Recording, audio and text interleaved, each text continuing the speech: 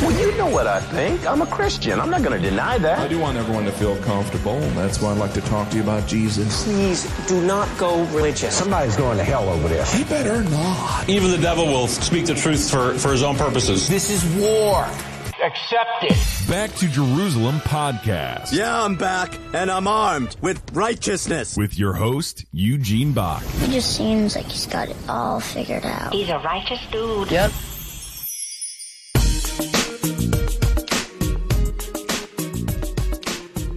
Hello and welcome to another Back to Jerusalem podcast. I'm Eugene Bach, your host for this time, and I'm coming to you live on delay from somewhere within the borders of China, where we are deeply entrenched into a 30-day prayer for the Tibetan people.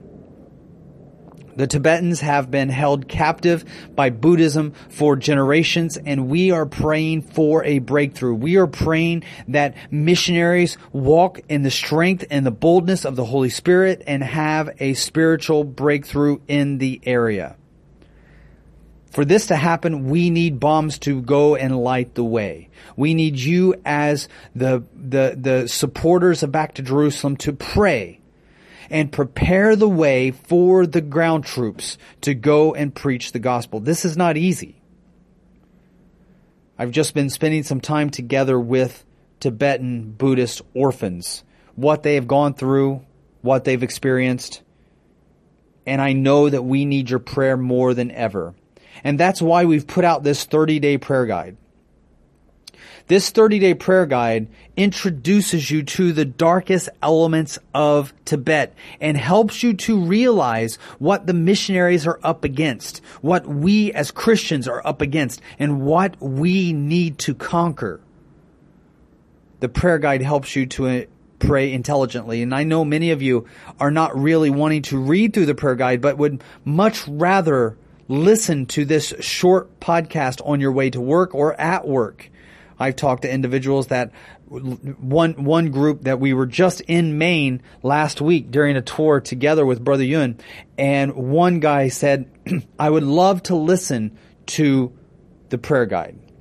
I'm a painter, and I like to listen to podcasts and radio when I'm painting. And the woman who ran the sound at the church, she was also on the painting crew, and they said, yes, we would love to listen to the podcast. We would love to follow along with the prayer guide if it's in audio form. Well, it's not just an audio form. Now, we've been talking about, and we might still put this in audio form with a professional voice. But for right now, I felt that it was appropriate to be smack dab in the middle of the area that you are praying for and do the podcast from there. Is it going to be as nicely done? Probably not. Are you going to have a professional voice that is in a sanitized environment? No, definitely not. You got me, my quirky voice, and a simple microphone attached to my mobile phone. And today is day 9. The evil spirits of Tibet. Now, when praying for the people in Tibet, it is important to remember who and what keeps them bound. One of the most striking things people notice when they visit Tibet is how different Tibetan Buddhism is from the rebranded, part-time, imported version that is usually witnessed in the West. Buddhist shrines in New York, Paris, and even Hong Kong or other parts of China are mostly dead and sanitized. Those are Buddhist light temples, and they're endorsed by skinny milk, no cream, hazelnut latte drinkers everywhere. They are nowhere near the same as those found in Tibet. The Tibetan temples are active, and the moment you step into one, you will experience the difference. Walk into Tibetan temples and you will feel physically dirty. Nothing in Tibet is really clean. There is this unwashable film of filth on everything, on the streets, on the seats, windows, steps, clothes, everything. But I'm not talking about the kind of dirty that you find on clothes and windows. I'm not talking about the dirty that makes you want to take a shower, but the kind of dirty that makes you want to take a shower, watch a Bambi movie, and call your mother. That kind of dirty. The kind of dirty that comes from the inside, the kind that can't be scrubbed away with soap and shampoo. Tibet has a darkness that is tangible.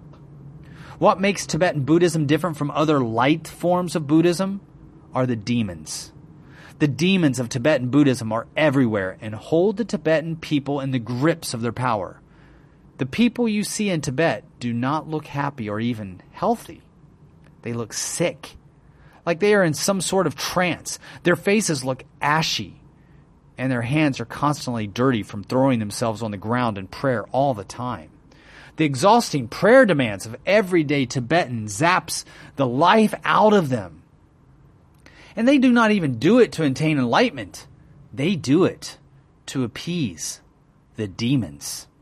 Tibet is adorned with angry, evil faces of evil spirits, red demons with distorted faces, beady little eyes, and sharp, jagged teeth. Thug-looking evil Buddhists perched on high and look down with an evil grimace as poor, exhausted worshippers pray in fear. Tibetan demons make Tibetan Buddhism different from the bastardized versions of Buddhism you'll find in Thailand, Japan, or trendy streets in America. Demons like Yama are depicted everywhere with a red, angry face and a pig nose. Tibetans are scared to death of this demon because he rules the underworld and is a judge of how you treat the monks. If you do not pray at the temple, obey your monk, or give them good things, then you might suffer the judgment of Yama, who rules over the dead and torments the souls of the unfaithful. The resemblance of Yama and Satan cannot go unnoticed. On another temple, you might see the horrifying figure of Begtsa, the goddess of war. You would not be able to know by looking at the flames and the swords coming out of her body that she is a woman. She's covered with all things affiliated with combat and is a ruthless warrior. So if you find yourself attracted to power, you might actually stumble across the demon of a Kajati, the goddess of darkness, who has one eye, one tooth, and one breast. Lovely guy. These are just the beginning. Demons are everywhere in Tibet, and they're active. They instill the spirit of fear in the lives of everyday people, and the chain needs to be broken. Today, when you pray for the Tibetan people, keep in mind 3 prayer points. 1, demons play a large part in the spiritual darkness of Tibet. 2, the demons rule Tibet with fear and evil. And 3, pray that the fear of Tibetan demons will be shed from the people's lives. Today's scripture reading comes from Psalms 56, 2-4. You've heard it many times, I'm sure. Mine enemies would daily swallow me up, for they be many that fight against me. O thou most high, what time I am afraid, I will trust in thee. In God I will praise his word. In God I have put my trust.